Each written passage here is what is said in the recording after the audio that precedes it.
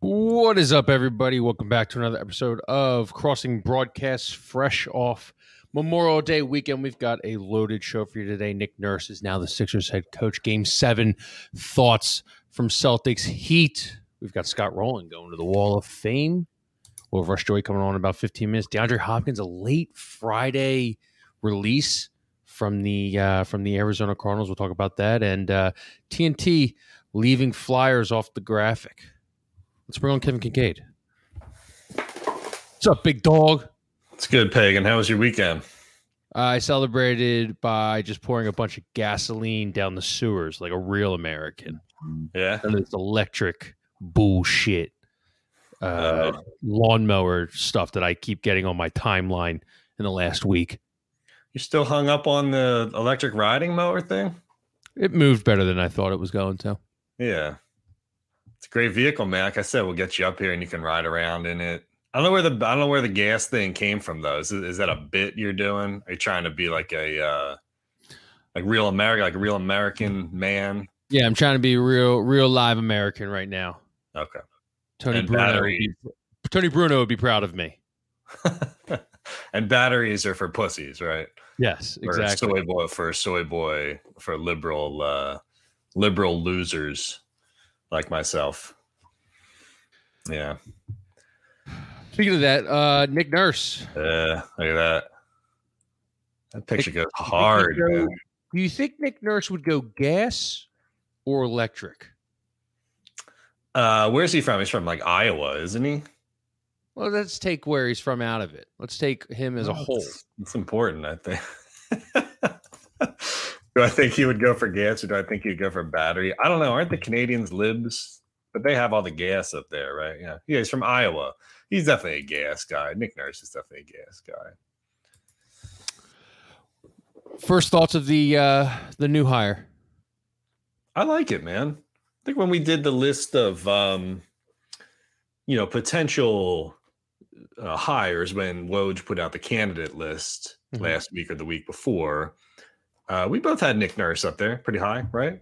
I think he was my number one. I forget what he was for you. He was your number one. He was my number 2, but I had Jay right up there. So I didn't think that, which was, put an asterisk on it. Say he's coming or he's not coming. But no, Nick Nurse is just a solid, quality, stable coach, man. I mean, if you're looking at a balance of, on one end of the seesaw, you have a guy who's like really good with X's and O's and is going to get into the tactics and the strategic side of the game and really micromanage. You get the whiteboard out. Okay. And then on the other side of the seesaw, you got a guy who's going to, really connect with the players, be a player's coach, let them have their freedom to create and do what they want to do on the court. He's probably somewhere right smack in the middle. Right. I mean, don't we think like he's got enough acumen as far as the play calling and dialing shit up when necessary. But he's been around long enough and coached enough stars that he's not going to get, like marginalized or bullied by, like a LeBron type. Well, LeBron's not the best example, obviously, but Embiid's not going to walk all over him. And if Harden sticks around, he's not going to do that either. Like he does enough to command the respect of these dudes. But he's not going to be as passive as Doc. He's not going to sort of throw his arms up in the air and be like, all right, we're going to dump the ball into Embiid and we're going to let James Harden, run the point and run pick and roll and find his ISO matchups. Like it's going to be more than that, I think he's a perfect hire for every faction of the Sixers fan base. I'm back in. And it doesn't take me a lot to be back in. I am an internal optimist, as I've mentioned before, but I was really out. I was all out on this team. I hated that Game 7 performance. It did feel a little bit better after we watched Boston yesterday do the same exact thing and lay down and die. Yeah. But I think for Nick Nurse, you have your process trusting faction of the fan base who love analytics and love guys who can make in-game adjustments. And then you have your other old school Sixers fans, a guy that loves defense and is going to hold Embiid accountable. I think that's the main thing. He's going to hold Embiid accountable, and it might rub Embiid the wrong way, and Embiid might never be beloved again in this city after he requests a trade after a couple years because it doesn't work out, or he takes his next step and he becomes, on the Mount Rushmore of Philadelphia athletes. I'm excited to see what Tyrese Maxey, what he can unlock with there. Obviously, we know with Fred VanVleet there, he became an undrafted free agent all the way to an all-star, I believe, in about 2020, 2021. Fred VanVleet did quote tweet the tweet as well. He is a free agent this year, 29 years old, point guard.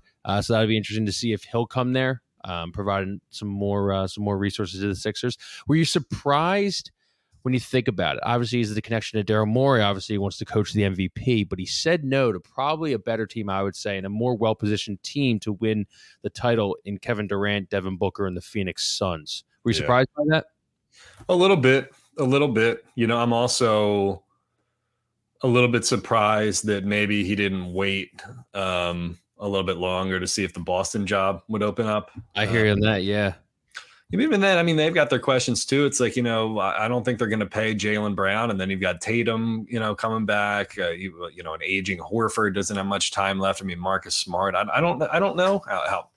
You don't think they'll pay Jaylen Brown? Dude. After 8 turnovers in Game 7, can you? Isn't that the thing they can't pay? But isn't that the thing? It's like, are they going to pay both him and Tatum at the same time? That's always been kind of so wide open. I guess. Okay. So Phoenix Suns versus Philadelphia 76ers. Which one is the best job? Who plays in the which conference gets you to a championship? It gives you an easier path to the championship. The East. Because you think Milwaukee's falling off? Well, here's what I think.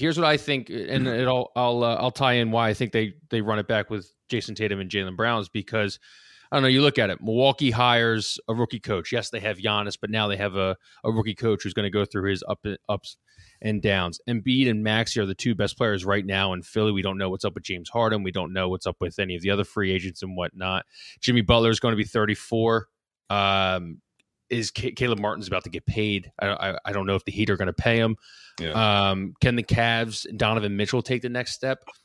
I don't know. I mean, that's probably a sexy pick. If I ever saw one that for next year, if anyone's looking for a future on that, I would check to see what they are to win the Eastern Conference Finals. And then, Wembanyama's headed to the West. The Knicks, the Nets, the Hawks, the Raptors, the Bulls, they just are always stuck in mediocrity that if you don't run it back with a 24-year-old and a 26-year-old, no matter how much you're paying them, I mean, I would be shocked if the Boston Celtics let them walk. I mean, they I don't know. I don't know. I don't know what to think of them, because I want to be critical and I want to laugh at the Boston Celtics, but then I'm like, I can't, because we did the exact same thing in Game 7, and I just feel like we're a bunch of losers that we're laughing at. Yeah, that feels a little hollow. Yeah. It's just losers laughing at losers. It's like, who can lose in the worst fashion? But yeah, man, I mean, Boston has probably the best future if they do sign Brown, in my opinion, to win a title. I mean, the East is wide open. I think you're right. And I think, if you're looking at it from Nick Nurse's perspective, it's like, I just got fired, but I've got an opportunity here to coach the guy who just won MVP. Mm-hmm. I mean, that's hard to turn down. I mean, Embiid is the best player that was available to coach at any one of these places. Then you look at the familiarity that he has with Daryl Morey, albeit, small overlap when they worked together and knew each other. Obviously, Nick Nurse was with the Rio Grande Valley Vipers from 2011 to 2013. They were the G League affiliate, the Rockets at the time. So, it wasn't like he was coaching for Daryl Morey in Houston, but, he was part of the setup. And I think that familiarity probably combined with the thought of like, hey, man, I get to coach the MVP here, and I'm going to get a shot at trying to pull the best out of him. I mean, that was probably more intriguing than, going out to Phoenix with the Kevin Durant, who's been injured every year and a little bit spotty over there. I mean, maybe maybe Phoenix has hit their ceiling. Kev, think about it. This is the best player he's going to ever coach. I mean, Kawhi was pretty damn good, but yeah. Kawhi was very good. Don't get me wrong, but Kawhi doesn't have any. He's got finals MVPs under his belt, but he doesn't have an MVP under his belt. And I'm kind of on the other hand where it's like, who gives a shit now about the regular season? Because, I mean, as a Sixers fan, you've seen them play well in the regular season, from first seeds to fifth seeds to fourth seeds to third seeds to second seeds, and they still lose in the second round. So you're kind of like, screw the regular season, prove it to me. And that's what we kind of were talking about in the beginning. But this is the best player he's ever coached. And if I know there were some negative things about, he's going to run him into the ground. He has issues, there's a couple 500 seasons mixed in there and stuff. But like, if you look at those Raptors teams, man, he got the most out of those teams. He was like Doc Rivers when Doc Rivers was shorthanded. Well, let's go. We can go over that real quick. So he comes in for Dwayne Casey. Dwayne Casey's fired, right? He was Casey's assistant there for a long time because Nick Nurse left the Houston setup after they won the G League title in 2013. So he was with Casey for 5 years as an assistant. And then he got the head coaching gig. They traded for Kawhi, traded DeMar DeRozan for Kawhi. They go on and they win the title, that year. And then the year after that, Kawhi leaves. This is like an answer to the criticism of like, okay, he won it because he had Kawhi and he rode Kawhi to a title when the Warriors were banged up, right? And they only had like Steph or whatever, but the following year, they lost Kawhi and they won 53 games. They finished second in the East. They swept the Nets in the first round. And then they went to 7 against Boston in the bubble, right? So the following year is when people point to that like 20-something win season that they had the following year. But people got to remember, man, Canada had some fucked up COVID restrictions that forced them out of there. They had to go down to Tampa and they had to play out of Tampa, and that screwed them all up. And I honestly I could take that season and just throw it right in the trash. It doesn't mean anything to me because they were the Tampa Raptors for a time, but then they came back after that and they won 48 games the next year with Siakam, and I guess Scotty Barnes was rookie then. They still had Fred VanVleet, OG, Anunoby. I don't know how we're saying this name. I hear it differently all the time. But I mean, like a core of decent players, but no superstars, and then Siakam was right on that like cusp of like being a superstar, but he never really took that next mantle. Great number 2, but I don't think anybody's building a team around Pascal Siakam, So and then they fall back to 500 this year and kind of just peters out. But you can definitely put a lot of there's definitely a lot to be gleaned from looking at those couple years after the title year. And sometimes you just hit a wall with the coach, and that's why Monty Williams and Nick Nurse and Doc Rivers and all these guys were available, so you go on the coaching carousel, but I think it's a good hire, man. It's fine though, man. It's still Embiid, it's still about Joel, it's why you get the people who are like, okay, Nick Nurse, I like Nick Nurse, but I'm not going to jump back on the Sixers bandwagon just because they hired a coach. It's still about Embiid, and it's still about if Daryl Morey can put together the right team. I mean, you got a competent coach there. That's only one part of it, So that's why you see Sixers fans who seem to be like, oh, okay, but I'm not going to start doing backflips here.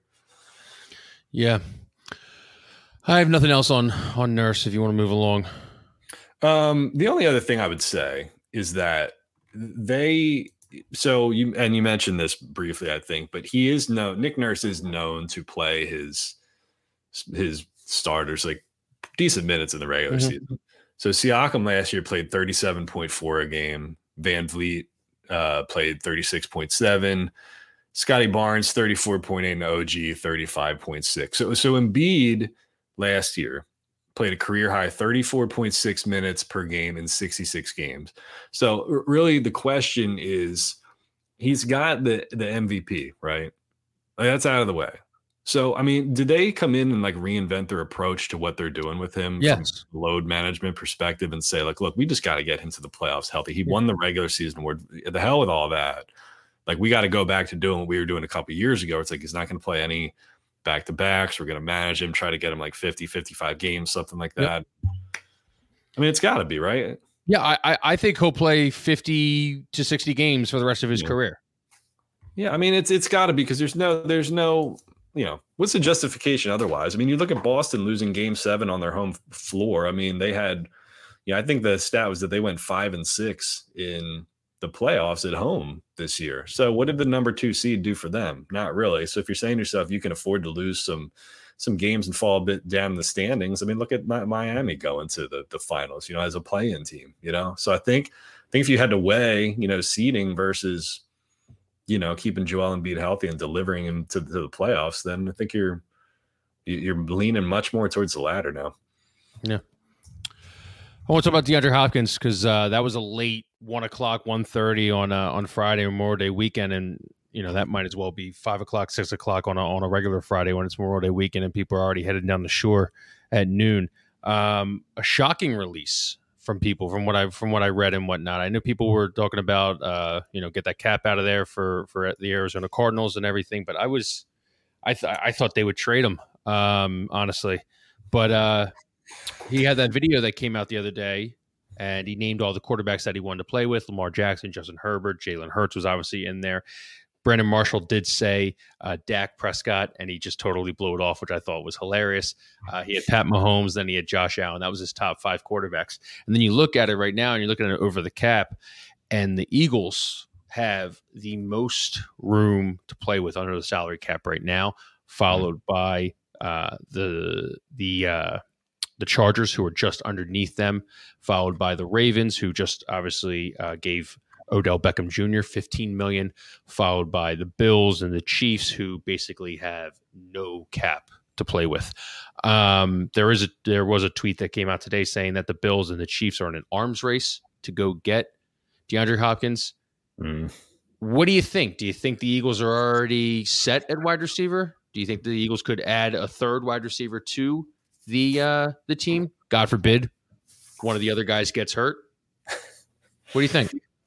Well, I mean, the natural thing that you're going to ask is, are there enough targets to go around for all those guys, you know? And Quez Watkins, let's just say DeAndre Hopkins comes in and he's playing wide receiver 3, which is just feels weird to say, you know? But Quez Watkins had 50 targets. I think it was like 51 targets last year. It's not bad. That's a lot of targets for a third wide receiver. That's pretty good amount of targets. Yeah, I mean, but you're also playing in an offense that dominated time of possession and just move the sticks and just created more opportunities for everybody. But I mean, between AJ Brown, Dallas Goedert, Devontae Smith, DeAndre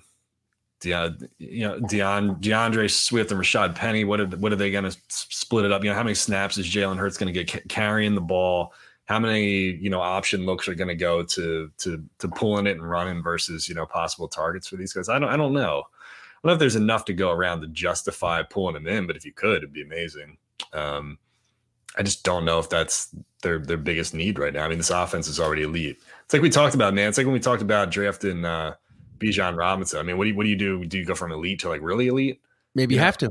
I mean, but what's the incremental like value, versus like adding, trying to add somebody on the defensive side of the ball, like another late off season signing, I don't know. I'll entertain it, but it's just, I don't know. I don't know that D-Hop improves you to like, I don't think that the net benefit that you get there makes you, I don't know. It depends on if you think like you just, forget about the defense entirely and just try to go overkill on the offensive side of the ball. I just keep going back to like, you're going to have to beat some teams this year. It's going to be a shootout. They have a tough schedule this year. Yeah. I mean, Bills, Cowboys, Chiefs, Jets, Miami, like those are all going to be games where you're going to need the defense to step up. And sometimes the defense just isn't going to step up. So can you win more in a shootout? You're coming down to the 16th, 17th, 18th game of the year, and you're fighting for the division right now against the Cowboys because maybe they go, 10-7 instead of 12-5. Looking it up now, and so DeAndre Hopkins last year had 64 receptions on 96 targets. Quez Watkins had, let me see. He had 33 receptions on 51 targets. So it's almost cutting it in half if you're going to do that. But, on the other side of it, it's like if you pointed to anything on the offensive side of the ball and say what needs to be upgraded for the Eagles, like they would point to Quez. I mean, fans would say Quez, like if that play in the Super Bowl went differently, then who knows, right? But I don't know if it's that much of if you can make that much an investment in improving wide receiver 3. But I mean, really, it's that and right guard, right? Nobody's concerned about anything else on the offensive side of the ball other than right guard and those two positions. Yeah. And the running back room staying healthy. Yeah. Right guard and wide receiver 3. So, again, I just think it's like a philosophical thing. If you just want to say like, fuck it, we're going to try to score 50 points a game here. Let's bring on Rush Joy. Let's get his thoughts on it. He's been sitting in the background in his very pretty black, white, and orange room. Russ, DeAndre Hopkins, 610-632, yay or nay? I guess. Oh, wow. Thanks for bringing the energy. What do you, I mean, going to Bender this weekend? What? I like going to Bender this weekend? No energy? There are two. I have 4 kids now. There are two schools of thought, right? Like I'm not interested in seeing Devontae Smith take a lesser role. And I don't think that DeAndre Hopkins at this point is better than AJ Brown. So it doesn't make sense to move any of these guys into the slot. Hopkins, I think, works better as an outside receiver. So, and again, I don't want to put Devontae underneath. So, I mean, would it be nice? Sure. Like for depth, it'd be great. If you're going to kind of do like a constant rotation on the outside and let these guys burn secondaries late in games when the legs are tired, like, sure, that could work. Like, that'd be cool.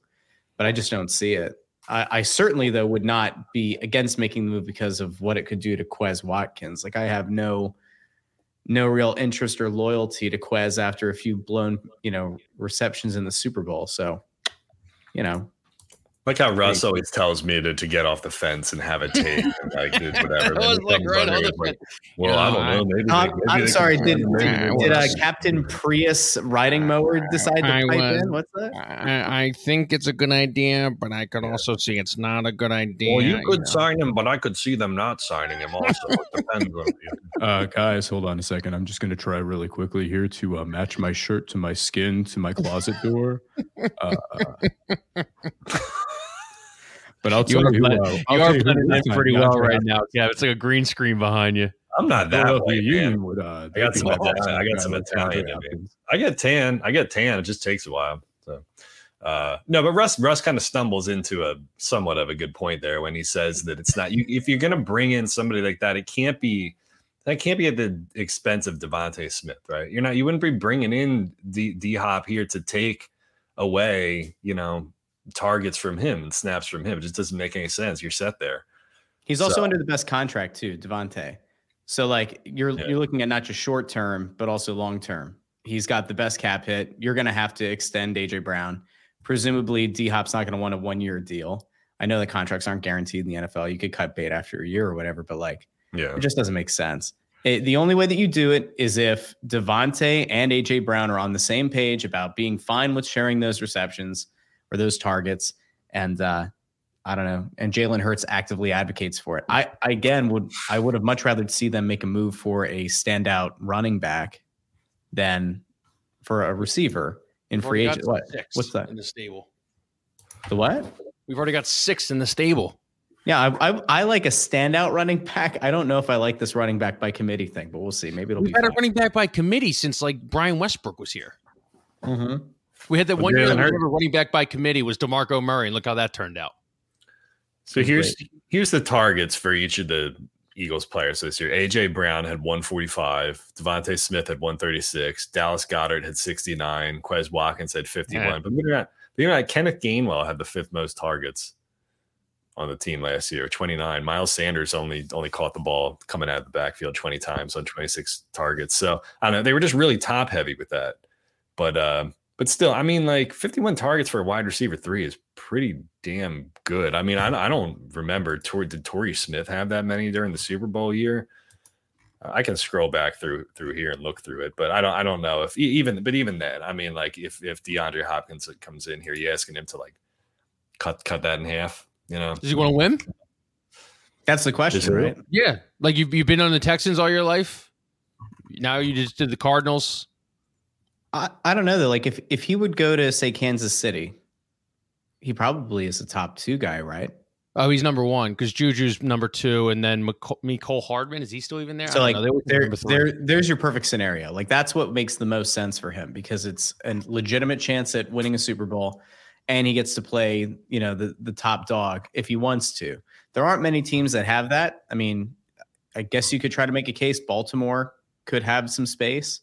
Yeah, they have good cap space, but they just paid OBJ. Are they going to really give 2 wide receivers $15 to $20 million? It'll be interesting. And I don't know how much cap space the Chiefs have, but I'm under the impression that they only have $1 to $2 million left. They would have to do a lot of cuts and all that stuff, or he would have to take a pretty favorable deal. But yeah, I mean, I don't know. I mean, we're kind of just going into sports radio talk right now, where it's should we do it? Should we not do it? I mean, everyone would want it, but is he going to really do it? Should they sign a player X got released? Should the Eagles sign? I think he goes to the Browns. We got to go to a break here, but on the other side of the break, I'm going to explain why Howie Roseman would be committing organizational malpractice to not sign DeAndre Hopkins. Get in on the phone lines. We have some lines open for the first time today. 610-632. They're wide open. If you call, you get in now.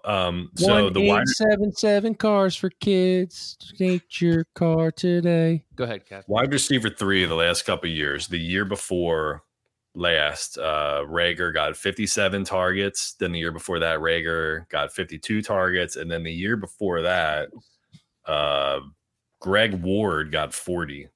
But that was like a weird year with Zach Ertz and Dallas Goedert both. That was when they didn't have any receivers or whatever. So like somebody, whoever's coming in is probably getting like 50 to 55-ish on average targets. I have a wide out opening and I need one now. Call DeAndre Hopkins. 877 catch now. Hey, that was pretty good. That was good. Good job. Hi, guys.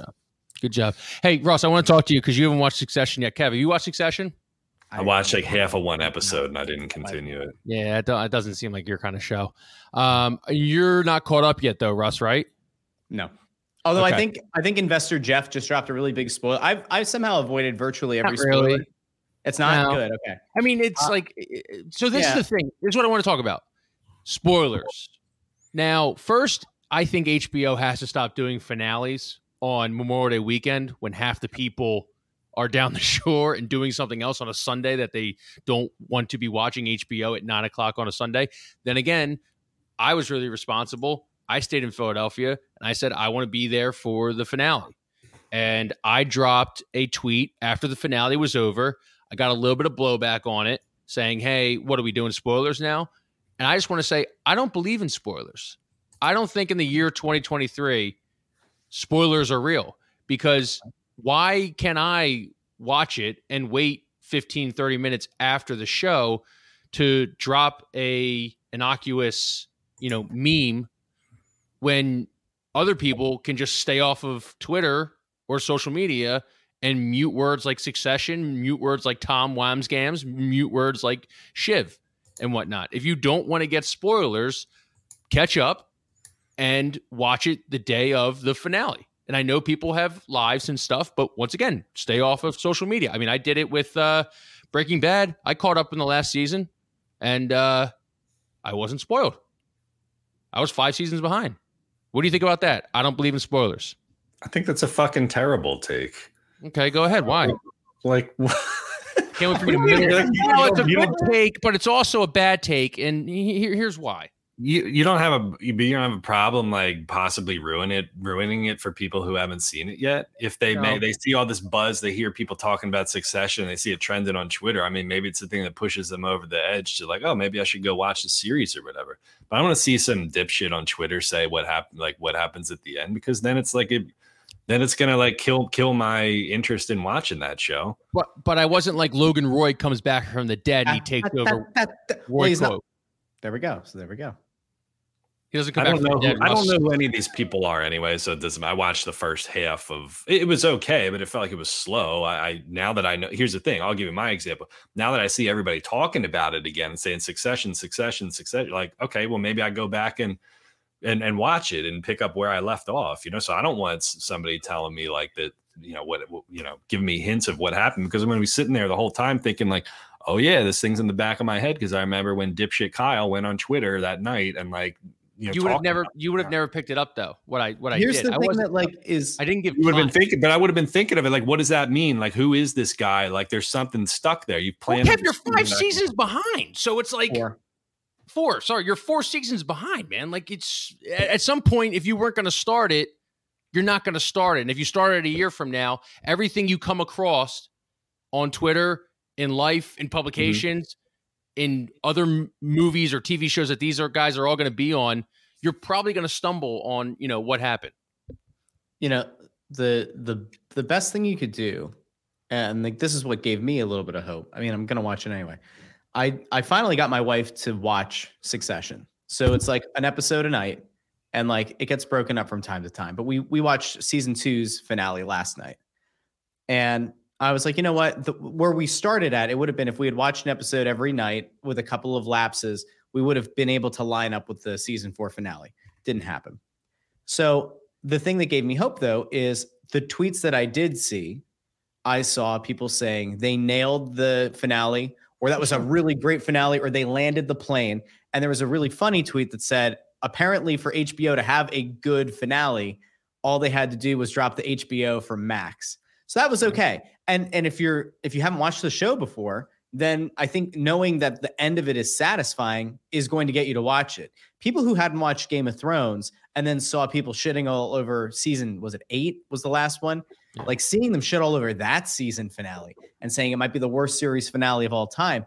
Then you go into it and you go like, do I really want to invest the time to watch 7 prior seasons and then go in and watch this last one that sucks?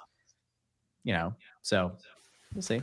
But why do you have to go on Twitter and talk about it anyway? Why can't you just like text your buddies or whatever and say, yo, I can't believe when so-and-so did this or whatever. Like, what's the upside? Because engagement is king. It's the shared experience. Like we don't, the one thing that we don't get is you don't get those 25 million people watching a season finale or a series finale like you did in the 90s, right? Yeah. Like that doesn't happen anymore.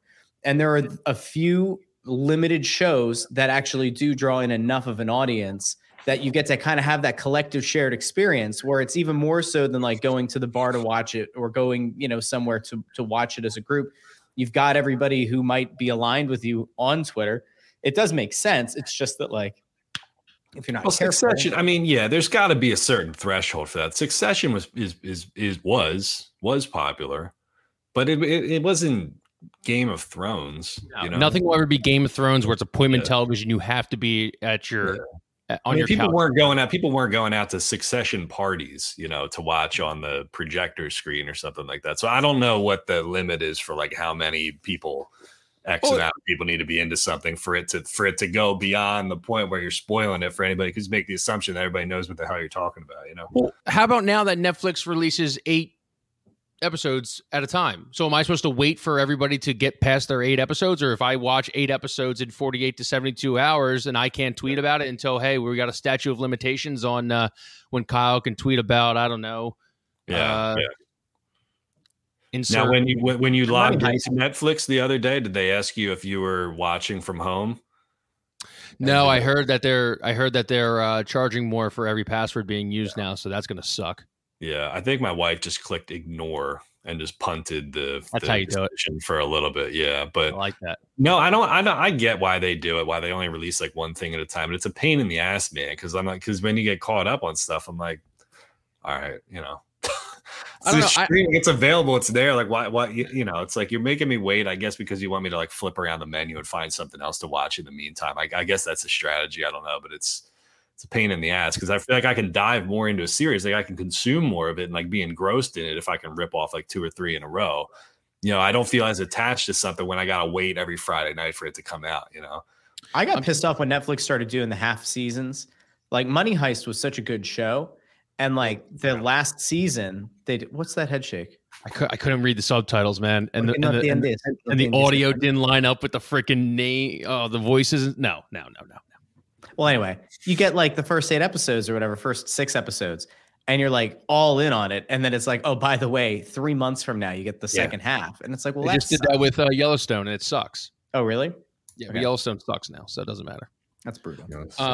Speaking of sucks, or maybe not sucks, are you hyped, Russ, for this battle of traditional NHL powers in the Stanley Cup Finals? The Florida Panthers and the Vegas Golden Knights, who have now been to more Stanley Cup Finals than the Flyers since 1997, despite only existing since 2017. Whew. Get that right? Yeah, that's not good. Sounds about right. Yeah. No. Here's a serious exercise. I'm gonna ask a serious question for Kyle Pagan. The current rosters right now of the Panthers and the Knights, how many players can you name? Me, 5 maybe. Okay. How many can you name? Immediately start listing every Golden Bob, Kachuk, Claude Giroux, Pietrangelo. Pietrangelo, yeah. Yeah, he still plays. Pietrangelo. Yeah. All right, four. Nope, 3. Giroux left Florida after last season. He'll get his ring. He'll get his ring. Yeah. Does he get a ring, or do we get an apology first, do you think? Oh, good question. Good question. Well, we know that he's going to be back in the playoffs next year because he missed this year and he made it the year before. So I don't think the Senators are going to do anything next year, though. So, But are you Nuggets Heat, or are you Golden Knights versus the Panthers? Which one is getting the TV one? I like basketball better than hockey, so I guess I'll. Really? Yeah. I mean, I grew up playing very poorly as a little white guy, playing basketball. Basketball and soccer are my 2 sports. Like I am more of a fan of watching 2 random NBA teams. The thing is, the NBA finals, I think, are going to end pretty quickly. Like I think that there's a legitimate path to the Nuggets sweeping. And if not, it's like a 5-game series. I don't see 6 or 7 at all. You could have said that last series against the Celtics too, though. Like everyone had the Celtics in 4, maybe 5. I didn't. I think a lot of people did, though. They might have. I mean, it was plus 400. It was plus 400 in that series, and it's plus 285 against the Nuggets right now. You know what, though? Like if you were honest about your assessment of that series, like I had the Heat to win game 1. Because I thought that they were so complacent against the Sixers in game 1. And the thing, I kept writing this, like every single post that I think I wrote for Newsweek or whatever other site we were writing stuff for, I'd put like Jason Tatum and Jaylen Brown have this unbelievable penchant for disappearing for stretches in games and being like adverse to shooting in the fourth quarter. And like it kept rearing its ugly head. Like the fact that Boston came back to level that series is honestly remarkable. And I don't think Kevin maybe could speak to this better, but like I can't think of more games in which a star player has finished with 30 plus points that have felt as hollow as what Jason Tatum did this postseason.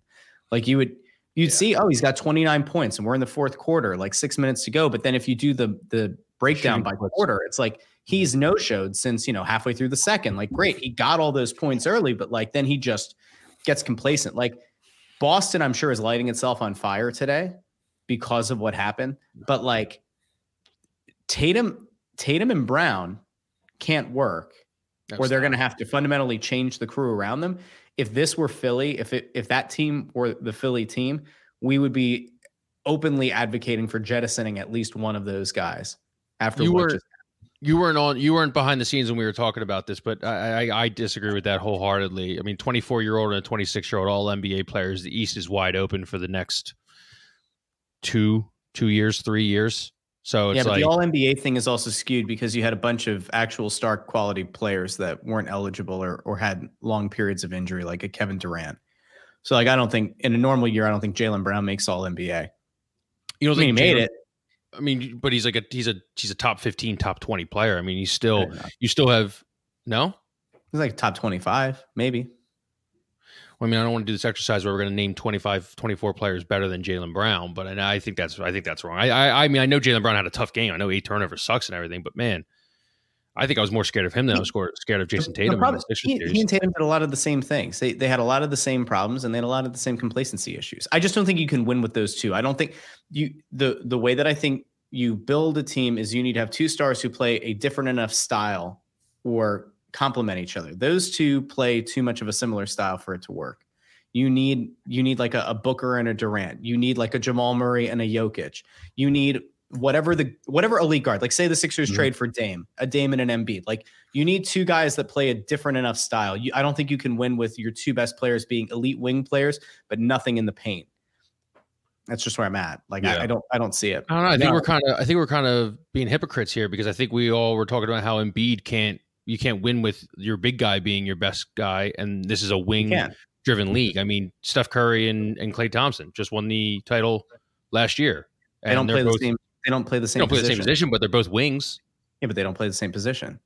One's a ball dominant guard. No one plays the same position as a guy that's in a lineup there. Like Tatum and Brown play like a quasi small forward. Well, they play the same way. I mean, you could split hairs about positions, but they both want the ball in their hands. They both want to pick and roll or ISO. And like, it's really like, it's ultimately like redundant how they operate. Right. I mean, you look at like, let's talk about Jamal Murray real quick, who's been better than both of those guys in the playoffs, but doesn't really get a lot of talk because he plays for Denver and because Jokic is there, But Murray has had games of what? He's had 40-point games in the playoffs. I think against the Lakers, he had like 37 in 2 straight games. I think he averaged over 30 per game against the Lakers. He averaged like 33 points in the Lakers sweep. Yeah. It went from it was like 26 points in the prior round up to 33 or something like that. They've got a mix. Like Denver's got a mix of dudes who can do some different things. I mean, Jokic obviously is like a unicorn. He's unique, but Jamal Murray is just as good of a two-way guard and a scorer as any of these dudes that we're talking about, And they just sleep on him. And I don't know, maybe that's partly a Philly thing too, because we do the Jokic Embiid thing and we think the Nuggets suck and all that kind of stuff. But I mean, like they're damn good. Like honestly, I think I've got them. I think I've got Nuggets 4-2. That line is shitty too on the series win for Denver too. I think they're like -400 to win. Yeah, they jumped up. Yeah, because I was gonna I was looking into parlaying them winning the series and Vegas winning the series, but I couldn't get anything good on it. I think Vegas was -130 to win the Stanley Cup, and I think Denver -400. What is that going to get me? Like 1 + 120 or something? It's not worth it. So I think I say Nuggets in 5 or 6, and I say Knights in 5 or 6 too. Like I watched a little bit of the NHL playoffs, Florida, and like I know Vegas had a bunch of overtime games against Dallas, but Florida to me just I don't know. Vegas can go for like 5 or 6 goals, no problem on any given night, and like I see Florida like being on this run where. How many overtime games did they win against the Canes, Russ? Like 2 or 3 or something. Yeah, like those were like razor thin. Even though they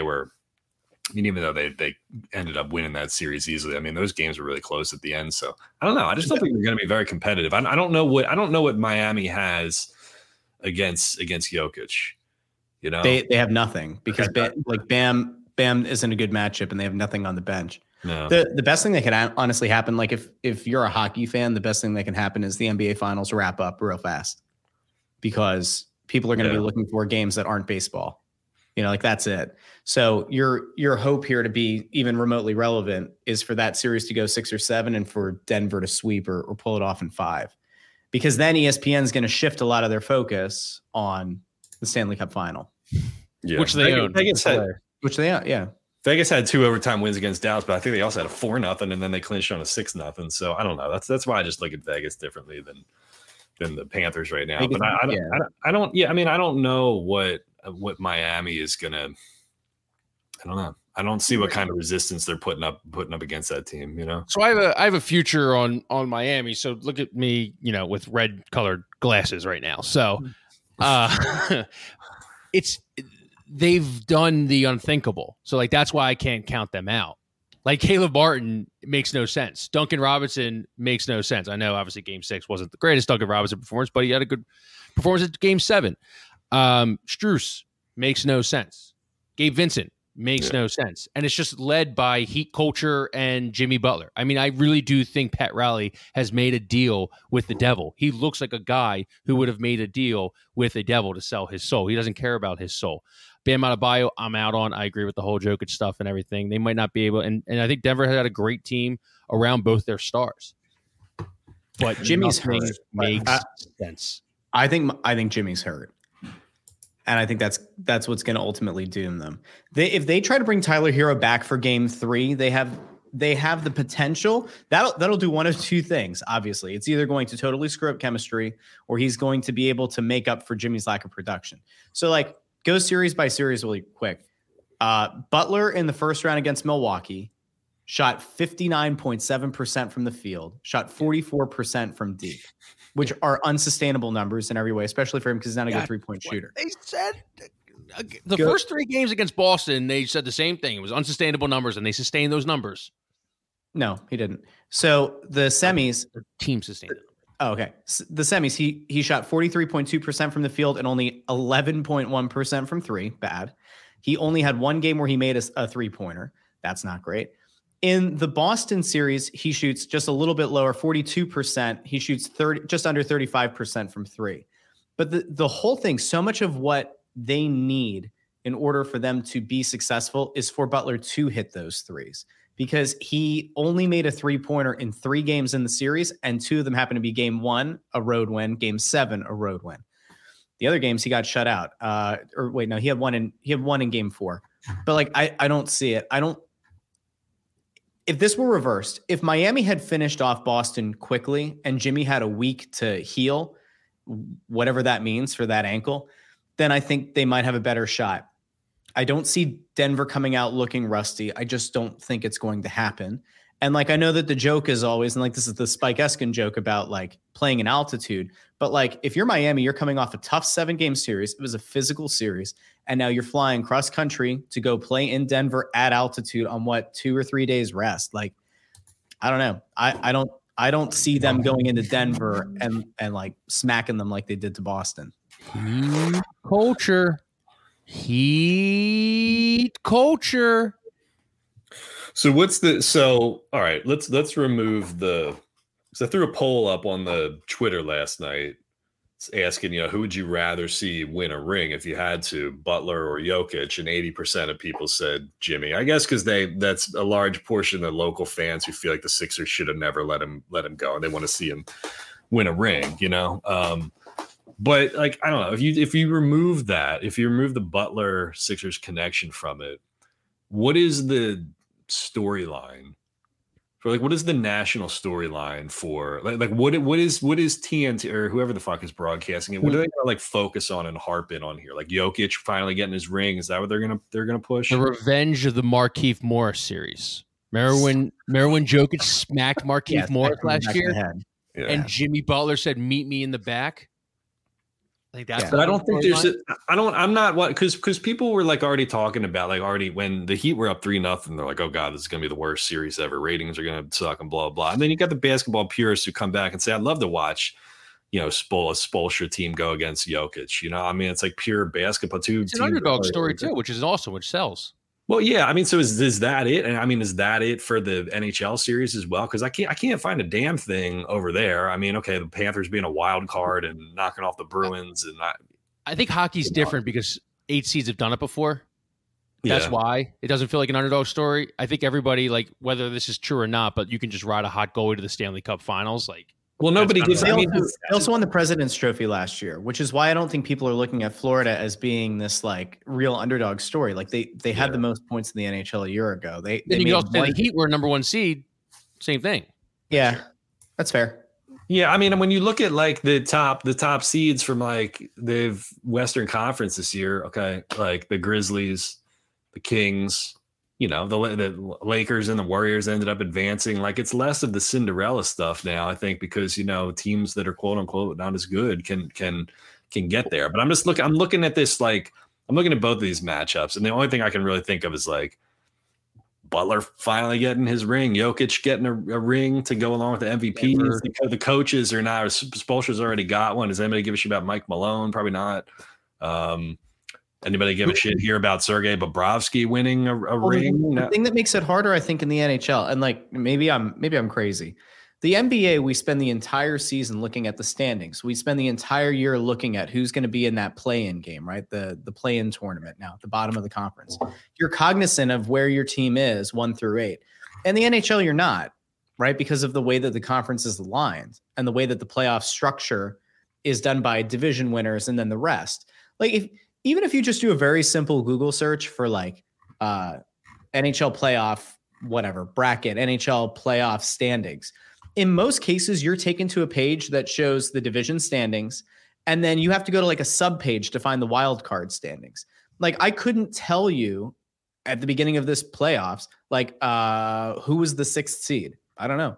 Off the top of my head, I don't know. I can tell you what the matchups were, but I don't. It's not as important in the grand scheme of things in the NHL, the same way that it is with the NBA, which I think is another reason that like the Florida Panthers don't seem like this huge underdog story. The thing for Miami is like it's the undrafted, like it's Jimmy and the undrafted guys against the 2-time MVP who was like surrounded in controversy because people thought that he should have won it this year. If you're a Sixers fan and you actually want them to keep Joel Embiid this offseason, you should want Nikola Jokic to win the Larry O'Brien trophy this year, without a doubt. And you should also want him to take home the Bill Russell MVP, Finals MVP award, because you would hope that that's going to further motivate Joel Embiid, because it would flip a bunch of narratives and it would almost undermine Embiid's MVP this year. because you'd go, all right, well, you got your regular season award. You kind of flamed out in the playoffs. And this guy who beat you for the award 2 years in a row just led his team, did something that like, I'm not convinced Joel can do, be the number one guy as a big man in the NBA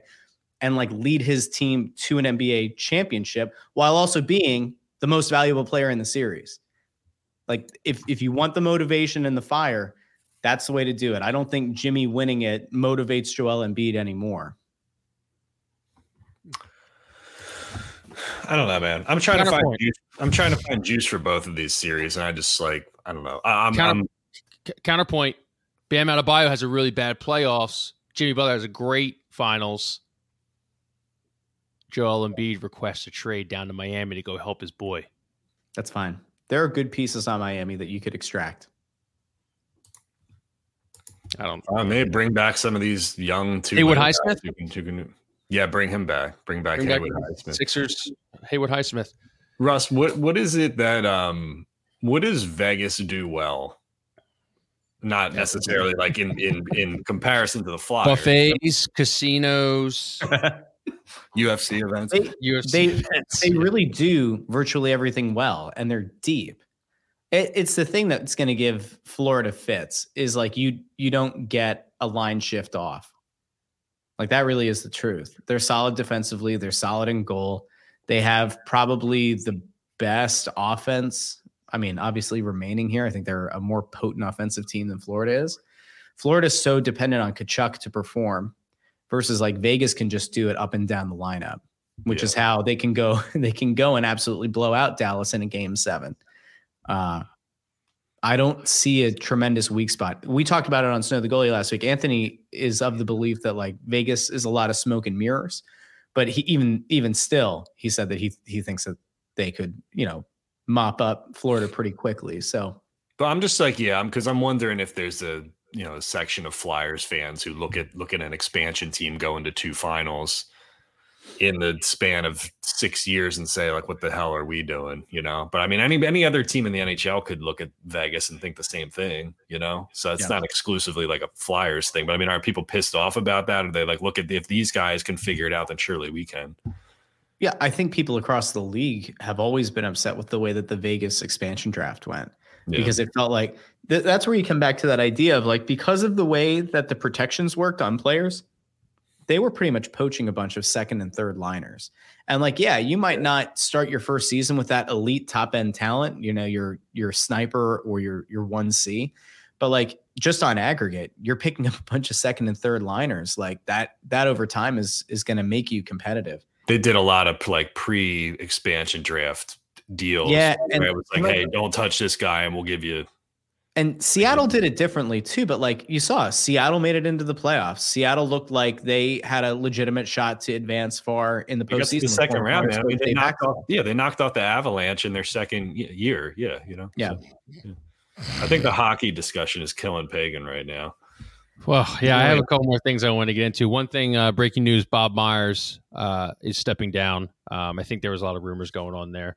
4-time champion GM and president of basketball operations over there at the Warriors. And then U.S. men's national team will be led by interim manager BJ Callahan this summer. Kevin, as the soccer head, good move? Is this the future? Is this the next head coach of the U.S. men's team? No, he's interim, but he's a former Philadelphia Union assistant. BJ Callahan was here for many years next to Jim Curtin, and BJ ran like their set pieces and their dead ball routines and stuff. He ended up with the United States setup, and when they fired Greg Berhalter's contract ran out after the World Cup, they've just been kind of kicking the tires, waiting on hiring the next coach. So the interim guy took a new job, and he was the next interim up. So, Kevin, do you want to say the silent part outside or out loud that nobody wants to say, but is totally feeling it in the Chester waterfront? You can say it. If Jim Curtin doesn't actually get a look at the head coaching position of the men's national team, Jesse Marsh is still floating out there. And Jesse Marsh is one that's long been rumored as somebody that the team could look at. Yeah. Jesse Marsh, Jim Curtin go together like meat and potatoes. So I wouldn't be shocked to see Jim Curtin make a move to the national program at some point. And I think he's out of contract at the end of this year, right? Yeah, he's out of his contract expires at the end of the year, and the front office is on the record saying that they want to get it taken care of. But I mean, it's no secret that Jim would love to coach the national team. And really the only other slam dunk candidate that everybody seems to think is Jesse Marsh coming back from Leeds, So, but I don't know, man. That's interesting. Because like Jim lives in like Queen Village, and he's got 3 young kids, and like they like being in the city and their home. So I don't know what it would take for Jim Curtin to leave to up. It would have to be good. I mean, like if the United States national team job opens up, of course you'd leave the union. You have to, but I don't think he would go to like can't do both. Pick a team in Europe. Like would he go to Germany? Can't do both. Kyle, no, you don't. You don't do. It's not like basketball where you lead the Olympic team, but you're still coaching an NBA team. Like the idea of like you wouldn't see like Marsh has been rumored like with Monaco. You're not going to take that job and also coach the men's national team. It's spreading yourself too thin. Got it. All right, that was former Philadelphia assistant coach of the national team. It's pretty crazy to think that it ended up like that. Yeah, it's a cool story. That was some blue collar union talk. I like it. Good. I'm really disappointed I missed the Nick Nurse stuff. What do you want to say? I don't want to. I was kind of anti Nick Nurse at the start of the offseason, and the more I thought about it, the better I felt. Because the one thing that you didn't see, Ime Udoka would have been the best candidate. I think if you had gone into this and you knew at the end of the regular season, we stack up every name that's been rumored for each head coaching opportunity, Ime Udoka would have been number 1. I think pretty much across the board. Nick Nurse is probably number 2. The thing that's always confounded me is like this idea that Sam Cassell is going to be a diametrically different coach than Doc Rivers. He's been on the bench with him for years. Like I don't know. You would think that if that were true, that he would have gotten a more serious look. I'll just be interested to see if any of Doc's assistants get retained. Yeah, I mean, we talked to Keith Compay on last Thursday. He had some really good things to say about Sam Cassell, about how he's the only one who goes to every meeting and whatnot. I would like to know more. I always say I'm waiting for somebody to write a profile on what Doc did here and what he didn't do. Like why would he refuse to make in-game adjustments, and why would he bury guys on the bench? I mean, I don't know if it'll ever be written about Pop. Yeah, exactly. I got one more for you. Scott Rolen going to the Wall of Fame for the Phils. That is going to be must-watch television. I believe it's on August 12th. Scott Rolen is getting in with a GM and a former owner of the Phillies. It's interesting.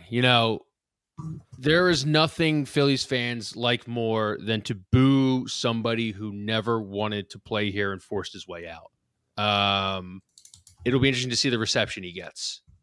What do you think about it, other than the Wall of Fame for the Phillies is becoming a joke after every year? It's becoming a joke. Kev, you don't have to say anything, but Russ, Scott, I think you agree with me. No, but Scott Rolen was not even liked. Was not liked before he went into the Hall of Fame, right? It doesn't change any. I'm not saying the problem is it's going to always feel like any Hall of Fame player or fringe Hall of Fame player that ever played more than 2 seasons in Philadelphia is going to be somebody that they're going to want to put on the wall. Yeah, I mean, you got to stop. At some point, you got to cut it off. Hoskins is going to be on the wall. I mean, we all want to laugh, but I mean, would it shock you? Like, how long until Polanco's on the wall? It's. But hold on, Placido Polanco came back, baby. He came back to play third when they needed it the most. He had a big dome. We loved Placido Polanco. If Jose Mesa doesn't attack some poor worker down in the favelas with a machete, does he get on the wall? Probably does. That wasn't Jose Mesa. That was Ugueth Urbina. Sorry, my fault. Urbina was the machete man. Whoops. Yeah, that was a real hatchet job. Our apologies to Jose Mesa. Don't go after Joe Table like that, okay? No, here's the thing, though. I'm fine with the Scott Rolen thing. I mean, the guy was awesome for 6-7 years here. This GM John Quinn guy, he was the architect of the 59 to the 72 teams. If anyone gets a chance, go read his Wikipedia. It's basically like he took over. He got Jim Bunning, went through 3 years of mediocrity. They were destined to win the pennant, and then they went on a 10-game losing streak and came in second. Then he got Steve Carlton in a trade and was fired the next year. It was like, got guys around him, couldn't win the big one, kind of was 500 his whole life. No one really remembers the 59-72 Phillies, and now he's on the Wall of Fame. I mean, every owner and GM is going to be on the Wall of Fame at some point in their life. It feels like a legitimate reach, and it's not like you were waiting for eligibility, right? It's not like you were looking at somebody who's like a recent retiree. So yeah. But when they put Lieberthal on last year was Lieberthal? What? That is a friend of the program. I know he is. A guy who gave his knees for that organization. Uh-huh. Okay, sure. You guys don't want to talk about the exciting series split that the Phillies had against the Braves? You don't want to talk about stuff that came out today that people can go listen to. You don't want to talk about last night's pitching performance? Can we just talk about the fact that Sanfilippo continues to gaslight the fans about Aaron Nola? Oh my God. Like, is there anything more on brand right now than Anthony? He and I got into it before we started recording Snow the Goalie last week. And I said something as a joke, like before we hit record. And he starts going on this like bullshit tangent with numbers and like all this nonsense. The same way that like he hates hockey analytics, where he's like, oh, you got to watch the game. You can't look at a bunch of graphs and blah, blah, blah, blah, blah. And then I was like, dude, he's not worth 30 million a year or 35 or 40, whatever the hell he wants. Because he wants over 200 million, right? Mm-hmm. And I'm like, he's just not worth it. He goes, well, who else eats up innings like that? I'm like, I don't give a shit if he eats up innings. You can find innings eaters in Major League Baseball that aren't going to cost you 40 million a year. The guy just caves when it matters the most. If they had an even relatively competent Aaron Nola in the World Series, they win the World Series last year. But he's not. The issues with the long ball have long been on his track record. Like, it's just, he's maddening. He's a maddening pitcher. Like, there was the clip that was going around, Kyle. I think you probably clipped it for Crossing Broad, but like on Twitter, but like the knuckle curve or the knuckle slider or whatever. And like the announcer was like, oh my God, what was that? And it's like, cool. He threw a great pitch, but he also gave up, was it 3 home runs in the game? Like, let's be real here. You need an ace to pitch like an ace. And like far too often he is not competitive and he's out of games early, or he gives up an insurmountable lead. So like, I don't know. I find that kind of pitcher maddening. I don't like the peaks and valleys guy. Give me somebody who's steady across the board, even if he doesn't have, top 5 pitcher in the game at any time stuff. No, I mean, he's lost some. I think the rumors were that they were coming in at like 175, 180, the Phillies, and he wanted over 200. Crazy. I mean, he'd be lucky to get 125.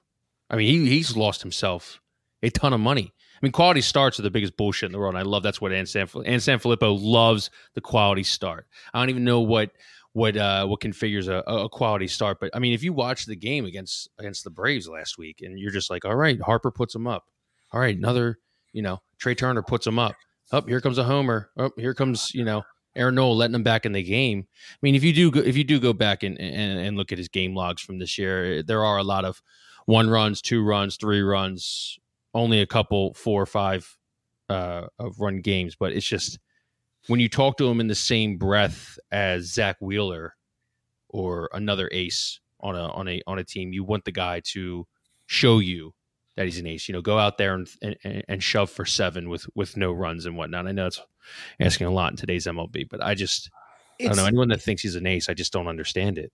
The problem is that like the other shitty thing is that Wheeler's not having a great season, because Wheeler's the one that I always like to pump up as being the true ace of the staff, even if he doesn't get opening day start, right? But like if you're trying to be realistic about it, like you go back, like Anthony's written multiple pieces defending Aaron Nola, and it's like, it's just, you have to kind of bend yourself, contort into a pretzel to make the numbers make sense. And like the problem, Kyle, is that somebody will pay him close to 200 million. Somebody might even pay him more than 200 million. But just because the market dictates that someone will doesn't mean you should. That's like the same principle as Tobias Harris ending up here. Mm-hmm. Like, just because somebody thought that he might have been a $30+ million guy, or there was the fear that somebody was going to sign him to that on the market that offseason, doesn't mean you need to be the team to do it.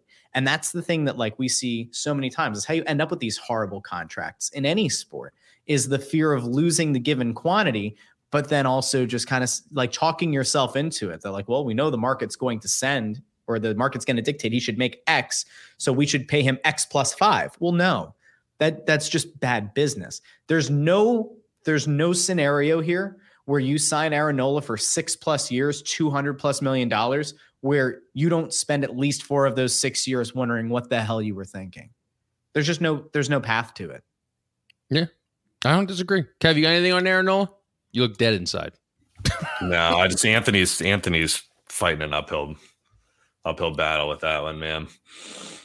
We love who we love, don't we? They got to get. This is the only thing I'll say. They got to get more. Like talking about Nola or whatever, but like what those Bailey Falter starts. Would they won like one of those? No, he started 0 for 5. Well, I thought it was 1 for 6 or something or whatever. I think when they rolled like Falter or went to a bullpen game or whatever, like that 5th starter, I think the stat that I saw was that they're like 1-10 or 1-9 in those games. Or so they got to figure that shit out, man. I mean, to me, that's the biggest thing. There's no like, there's no, I don't think anybody's worried about these guys not rounding into form and getting back to hitting the ball like they were hitting. But I mean, like the pitching is a big problem. Talk about Nola, Wheeler, Ranger Suarez, Taijuan Walker, all you want. But that 5th starter like slot is an abomination. And it's Taijuan Walker was always a bad. I still going back, like, admittedly, it's not like I'm living and dying with every move in baseball, but like, look at what Mets fans said when the Phillies signed Taijuan Walker. It was all elation. Because the guy has control issues. He's maddening. Yeah. I'd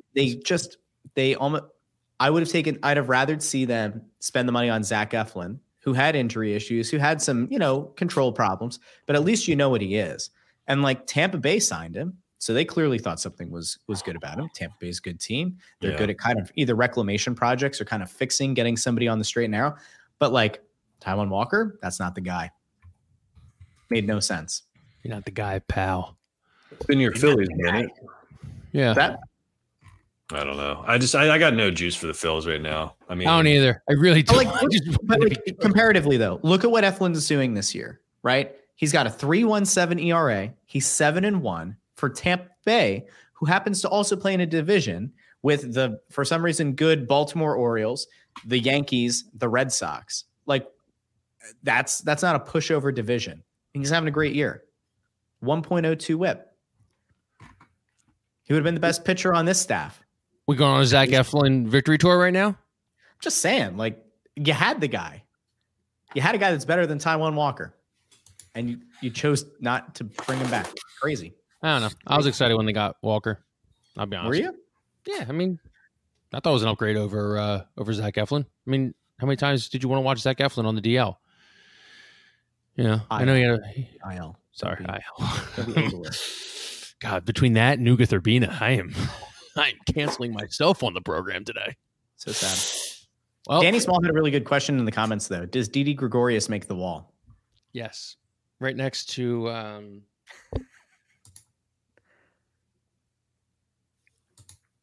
right next to Ben, Craig right next to Ben Revere. Craig keeps pulling it up and I keep Did I just see him throw his hands up behind the scenes? Just, so angry.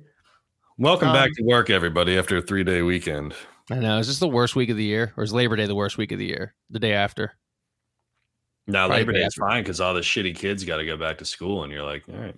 Okay, well, for people who don't have shitty kids, Memorial Day weekend. Not my shitty kids, other people's. I think Labor Day is worse. Labor Day, we have the NFL season, which is just like nonstop content. What about the day after January 1st, New Year's? It's a pretty shitty day. Because you only got a couple more weeks of the NFL left, and then you got February, and February stinks. New Year's sucked this year. Ohio launched sports betting on New Year's Day. That was hell. Okay. I mean, sorry, commercial content side. Memorial Day was fine. No one listens. Labor Day, the NFL season, and new state launches. Not fun. Okay. All right. Well, hey, thanks for coming on. Really appreciate it. Hey, congrats on being featured in the Flyers documentary. That's not what that is, but yeah. Isn't it a documentary? No, bud. Go ahead. No, go ahead. Give us a 30-second. The Flyers put out a teaser last week of this video series they're working on, Liftoff, which triggered a bunch of like the people who just want to shit on everything that they do. They are setting them up for to be like jokes, endless jokes. They're not though. This is, I don't know how to feel because I'm not negative, but like my thing is, I keep coming back to the idea. He's pulling the video up. The thing that is clear is that they have said again and again, it's going to be a long rebuild. It's going to be a multi-year process. They're not trying to put out a video like this to sell people on the notion that like a playoff fringe team or a bubble team at best is going to win the Stanley Cup. Like, so they put this thing out, this Liftoff thing, where they're trying to tout the fact that like they are in the process of trying to rebuild the whole thing. And some people, I think people are more open to it now because they've now seen and heard Jonesy do his thing and he's convincing. Briere do his thing, he's convincing. They already liked Tortorella. Most people did. And like Hilferty did a really good job at that introductory press conference of like not being Dave Scott. Val Camillo did her thing. She came on our show. People seemed to be more positive about her after she was on our show. Like, but she's not going to be in the hockey decision-making process. So like, you add all these things up, I think they're fine. They can do their video series.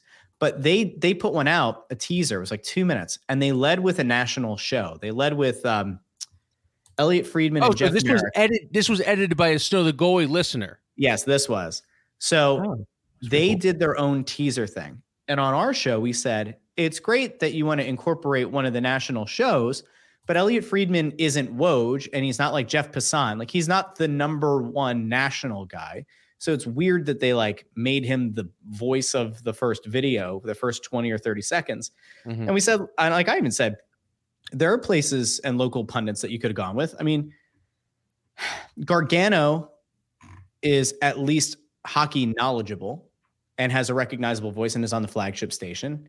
You're not going to use WIP people because the rights are owned by the Fanatic. Anthony countered with Hunter Brody, who's on the afternoon show. But I said between that show not being good and the fact that I don't think people really know Brody all that well, I don't know if that would have worked. But I said, like, between our show, between Broad Street Hockey, between like a few of the other shows that have like decent followings, I think it would have made more sense to go with a local flair. I think you go national voice when you are ready to contend. Like, that's where I think you bring in those, you know, bigger guns. In the meantime, use the local people. So BJ Beretta, one of our longtime listeners, he edited another thing in like the 24/7 style using me and Anthony and Bundy. And it was cool. It was very well done. I thought it was real.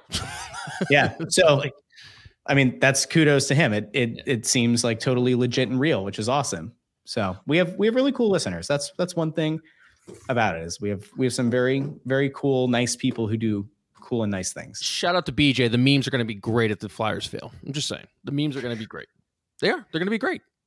It's going to be liftoff like the last Elon Musk SpaceX rocket, right? Perfectly fine. Yeah, the memes are going to be great. I mean, I wish the Flyers the best, but you know, if it fails, it's just, you know, same old retread Flyers guy you hired and Flyers guy you hired for another front office position, and you know that. You got to know that. I mean, it's risky.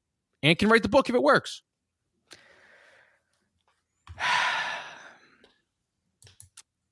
Relitigating this with you is painful. No, I'm just saying. Kev is checked out. He's thinking about a 0-turn riding lawnmower electric right now.